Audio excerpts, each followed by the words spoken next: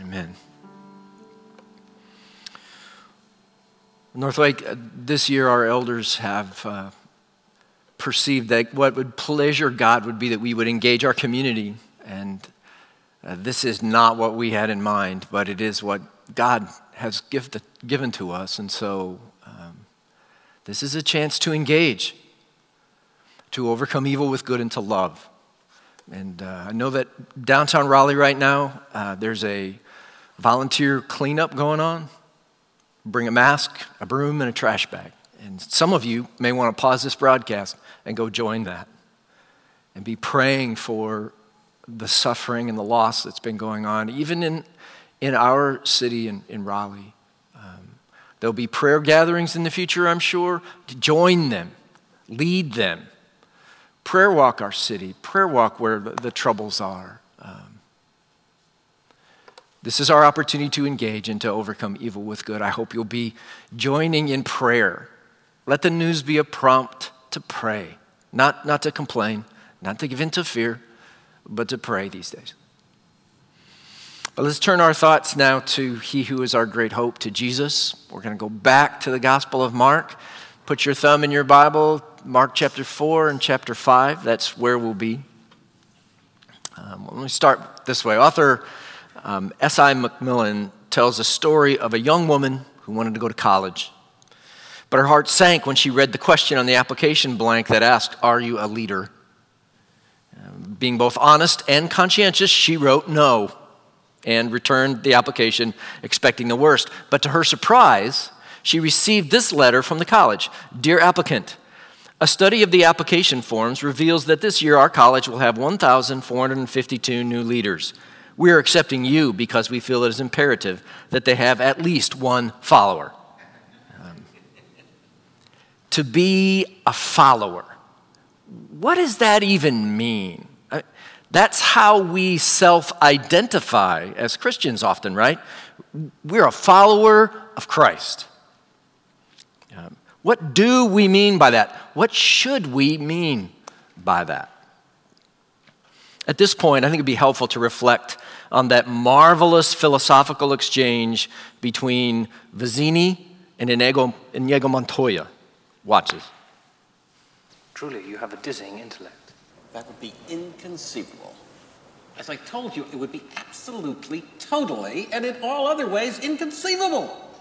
Inconceivable! Inconceivable. Inconceivable! You keep using the word. I don't think it means what you think it means. What do we mean by that? I wonder if Jesus would say those same words to us when we say we're a follower of Christ. You keep using that word. I don't think it means what you think it means. Today we're going to drop in on two stories in Mark chapter 4 and Mark chapter 5 that help us know what that word follower truly should mean to us. And the first story is found in the back end of Mark chapter 4, starting in verse 35. And I'd like to introduce you to the wonderful work that the Lumo Project has done with their video presentations of the Gospels. Here's the one from our first story today in Mark chapter 4. That day, when evening came, he said to his disciples, "Let us go over to the other side." Leaving the crowd behind, they took him along just as he was in the boat. There were also other boats with him. A furious squall came up, and the waves broke over the boat so that it was nearly swamped.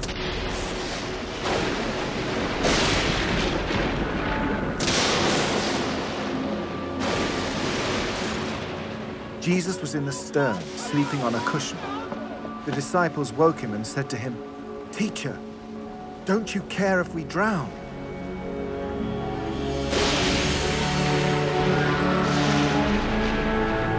He got up, rebuked the wind, and said to the waves, "Quiet, be still."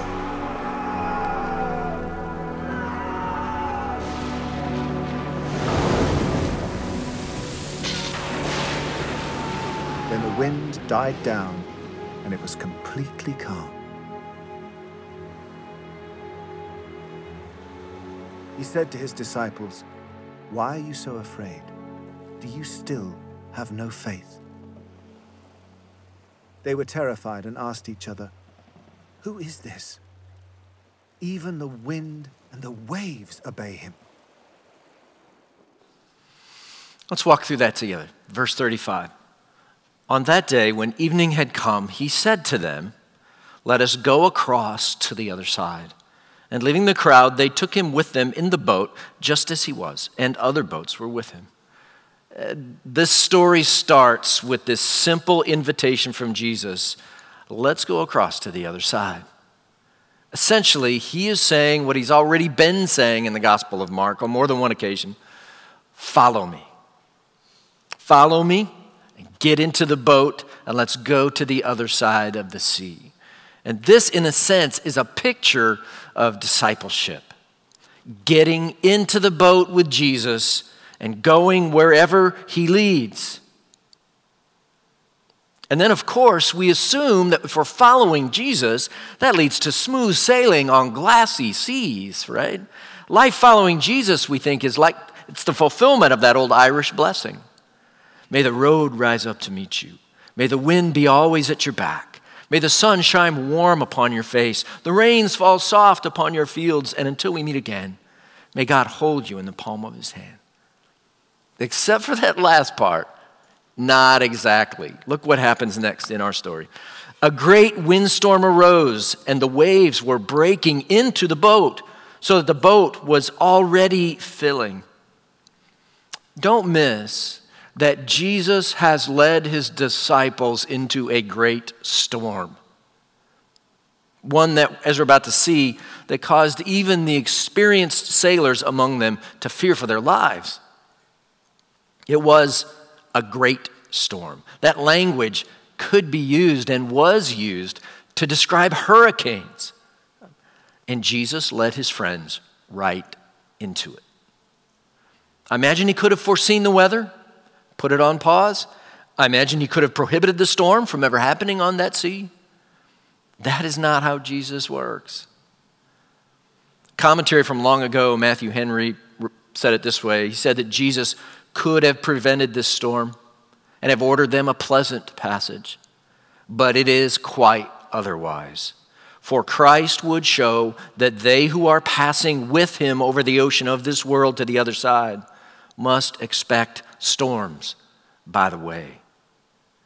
So here our friends are in the midst of the storm of a lifetime, maybe the storm that ends their lifetime. Where is Jesus in all of this? Well, verse 38, he was in the stern, asleep on the cushion. And they woke him and said to him, "Teacher, do you not care that we are perishing?"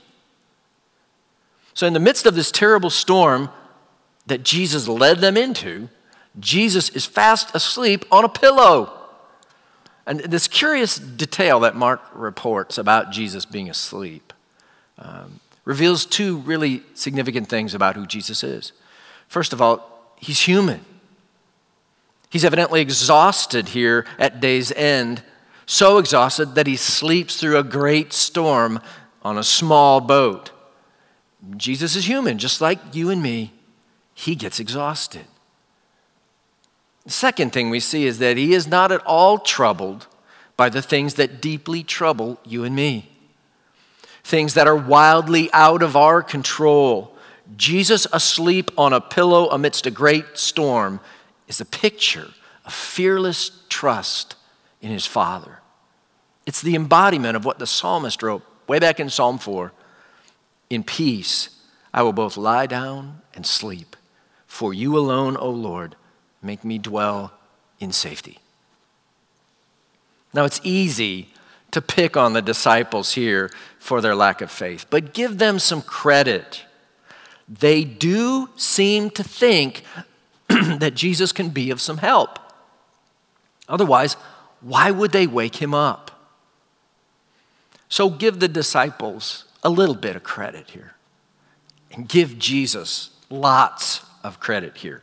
He honors their faithless request. He may not admire it, but he honors it. Verse 39, he awoke rebuked the wind, said to the sea, "Peace, be still." And the wind ceased. There's a great calm. Jesus simply speaks to the wind and the sea, and they obey him. What had been a great storm is now a great calm. It goes from hurricane force winds to smooth as glass instantaneously just by his word. There's no incantation. There's no hocus pocus. Jesus just speaks. It's interesting. Mark doesn't even say that he shouted, contrary to the video. He simply speaks these words, "Peace, be still." And it is so. Creation does the bidding of her creator. This is godlike work. Psalm 65 says it plainly. God is the one who stills the roaring of the seas, the roaring of their waves, the tumult of the peoples. Jesus doesn't call on God to do this work. He simply does the work of God himself.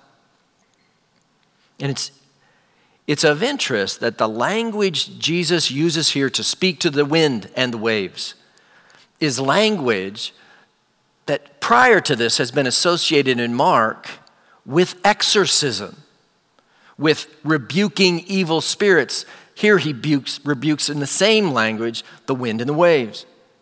So could it be that this storm is more than a coincidence?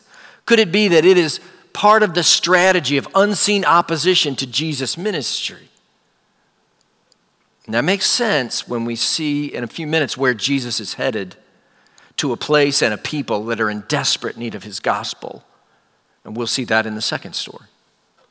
But now, having spoken to the storm, he turns to speak to his terrified disciples. This is what he says. He says to them, verse 40, "Why are you so afraid? Have you still no faith?" Ouch, that had to sting. Matthew softens it a little bit when he says that Jesus says, "Oh, you of little faith." Still, though, Jesus is clearly not happy with his disciples' lack of faith. He rebukes them for their fearful lack of trust, specifically in his care. That he is both great and good for them.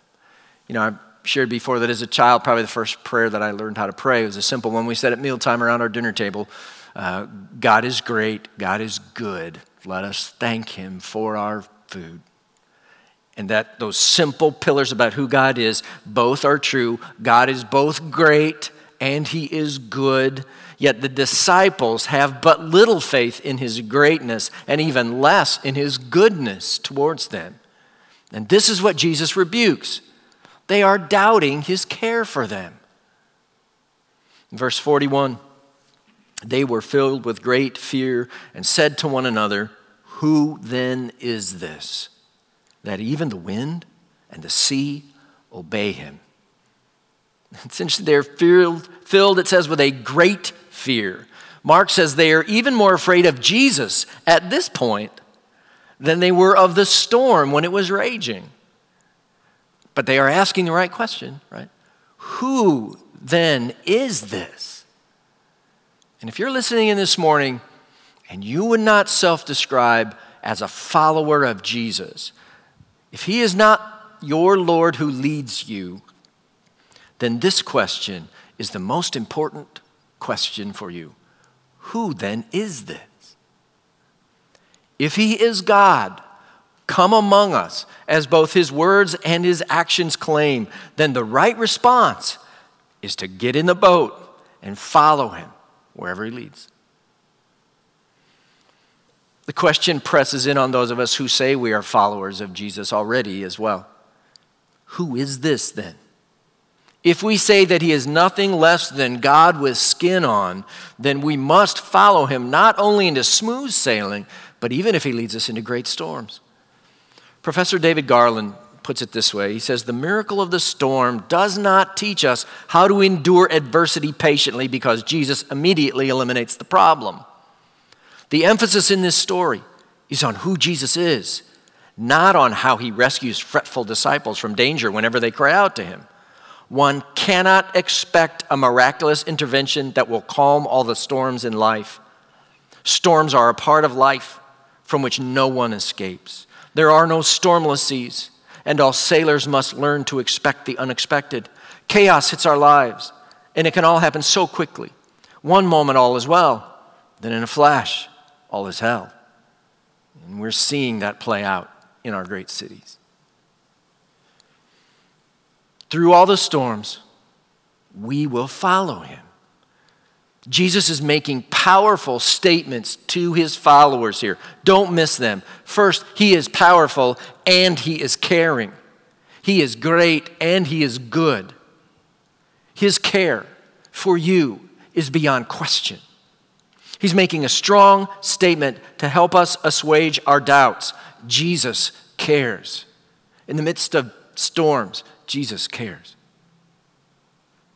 And he sometimes leads his followers into battle that is dangerous.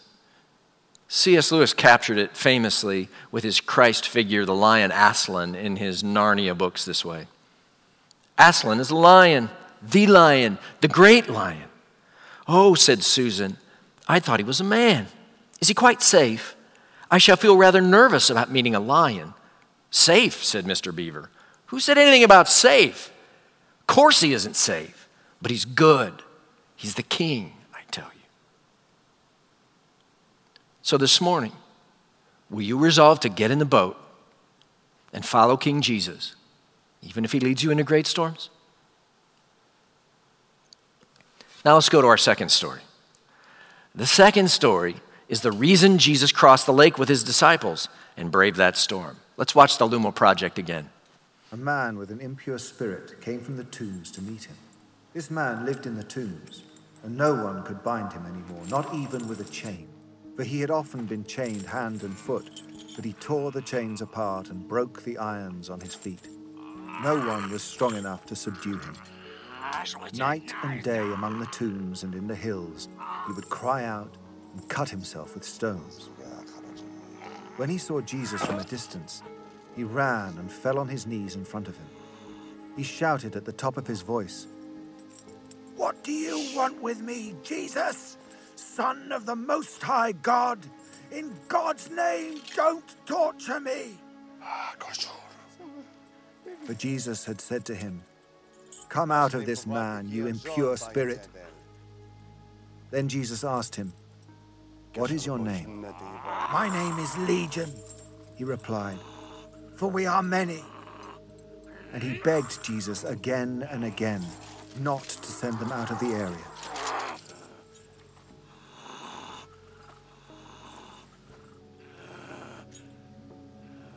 A large herd of pigs was feeding on the nearby hillside. The demons begged Jesus, "Send us among the pigs, allow us to go into them." He gave them permission, and the impure spirits came out and went into the pigs. The herd, about 2,000 in number, rushed down the steep bank into the lake and were drowned. Those tending the pigs ran off and reported this in the town and countryside. And the people went out to see what had happened.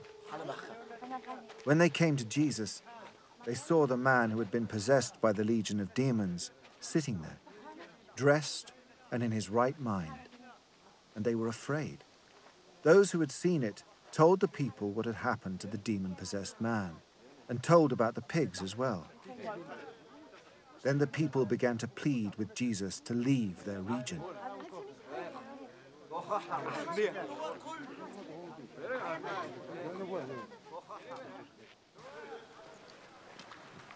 As Jesus was getting into the boat, the man who had been demon-possessed begged to go with him. Jesus did not let him, but said, "Go home to your own people and tell them how much the Lord has done for you and how he has had mercy on you." So the man went away and began to tell in the Decapolis how much Jesus had done for him, and all the people were amazed.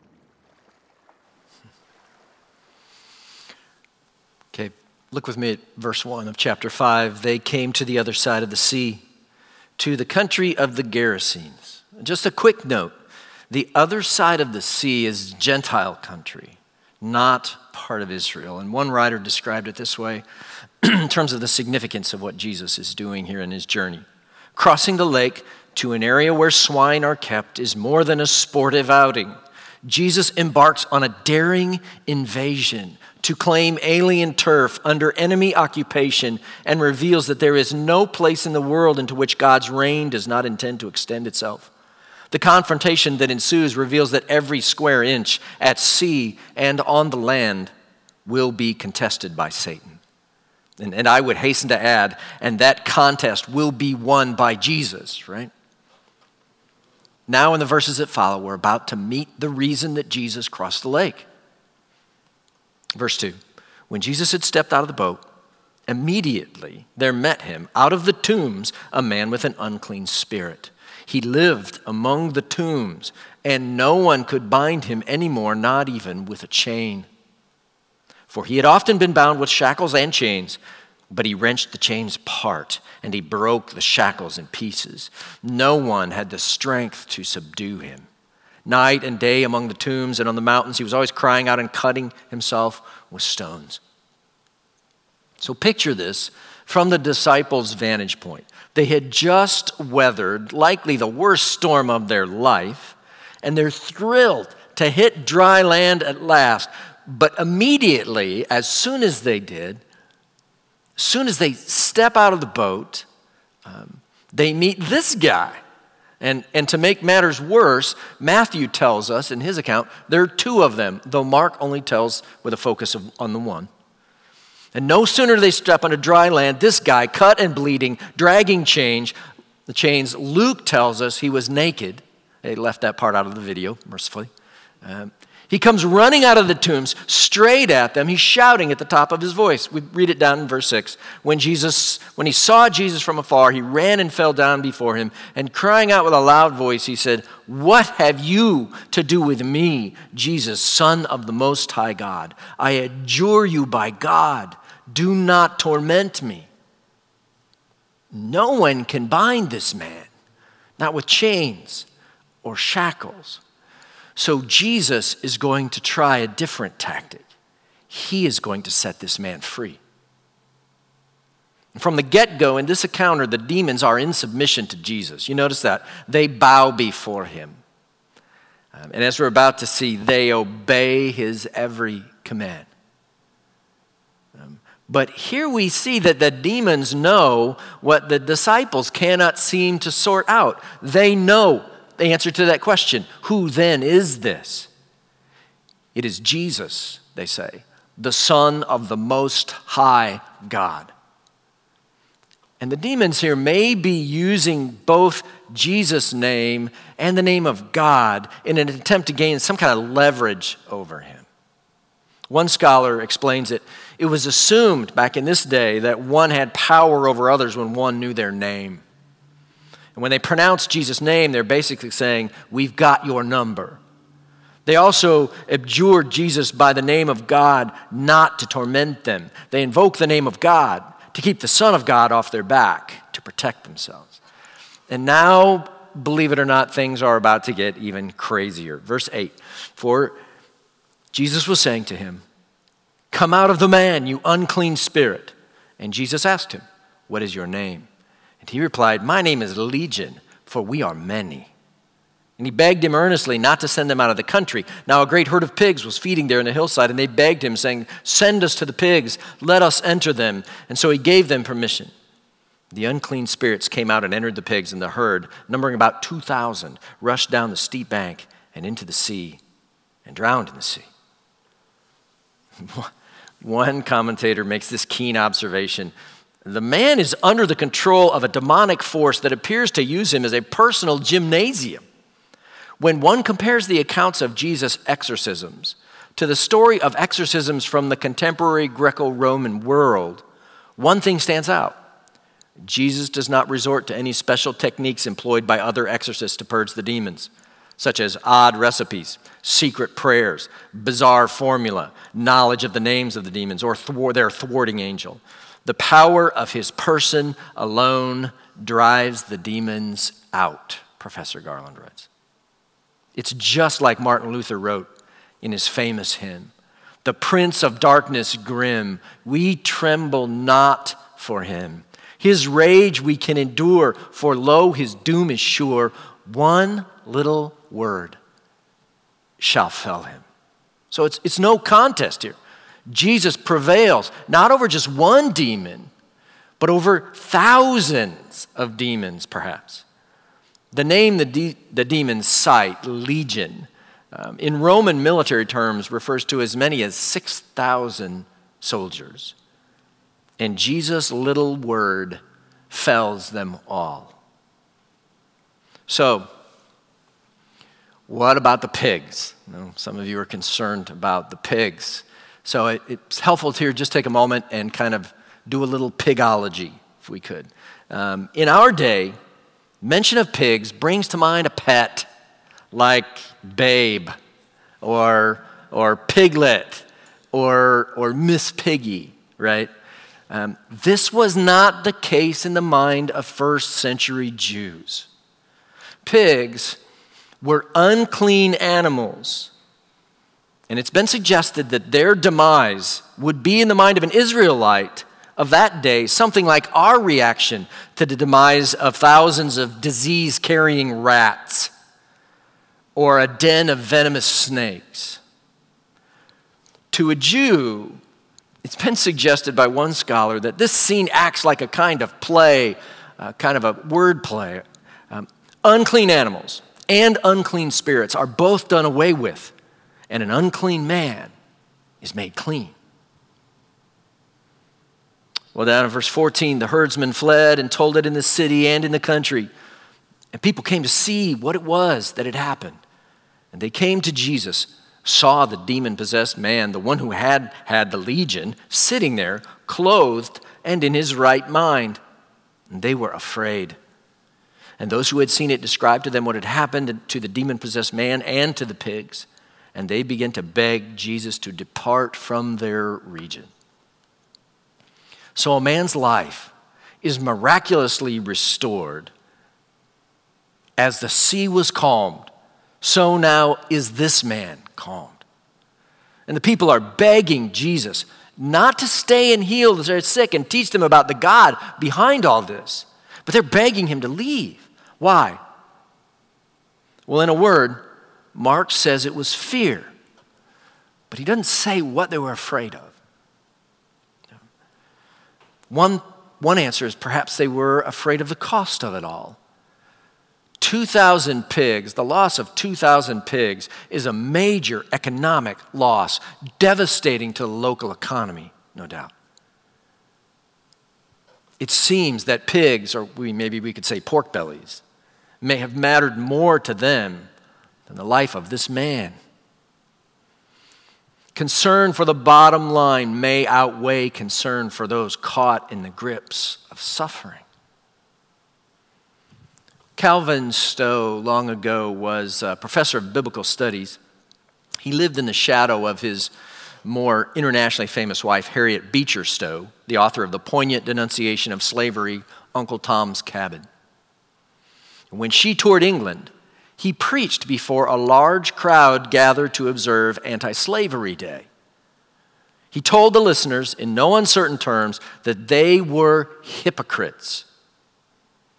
They were proud that slavery had been long since disappeared in England, but 80% of the cotton picked by slaves in the southern states of the U.S. was bought by England.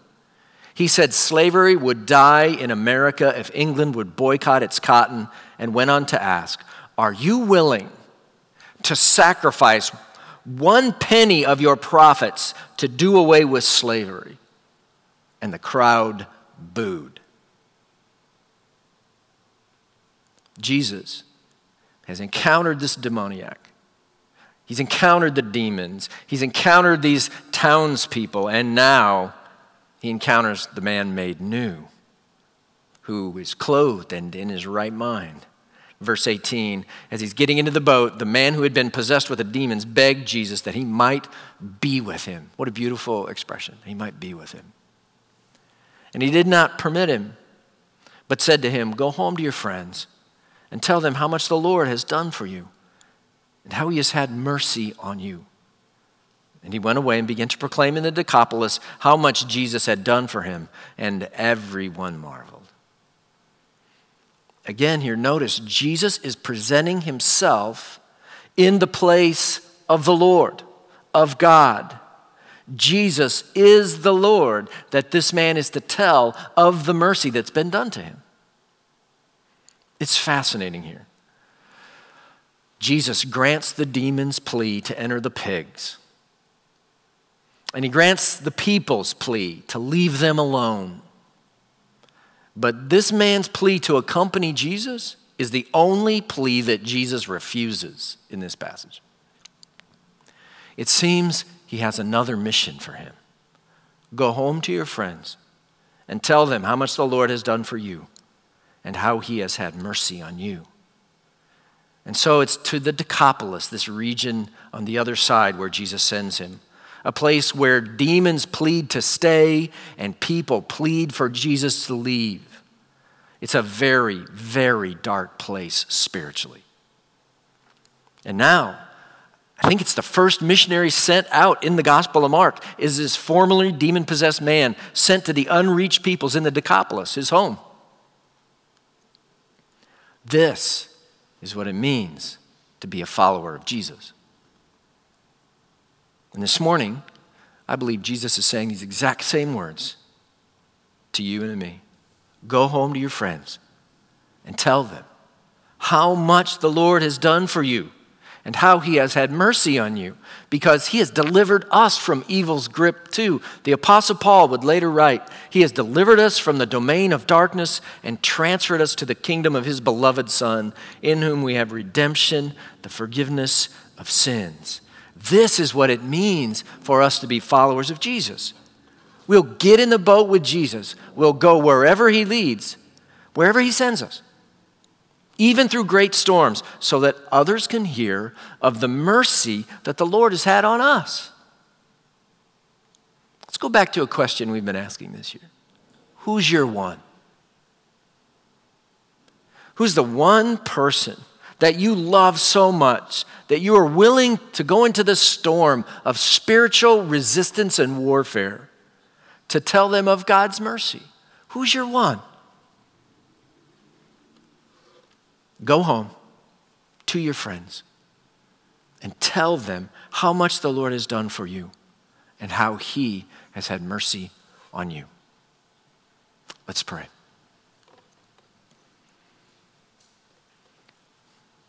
Lord, help us not overlook perhaps our less dramatic mercy that you've given to us. In subtle ways, you have rescued those of us who believe and claim to follow you from the domain of darkness, the domain of Satan, and brought us into your own kingdom. What a great mercy, wholly undeserved.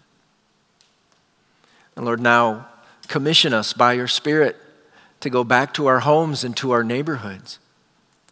Maybe to new homes and new neighborhoods in difficult places, in places of unrest, or places that are like the Decapolis where people have never heard of you. And help us share with gladness the mercy that the Lord has shared with us. Jesus, have this mercy upon us, we pray in your great name. Amen.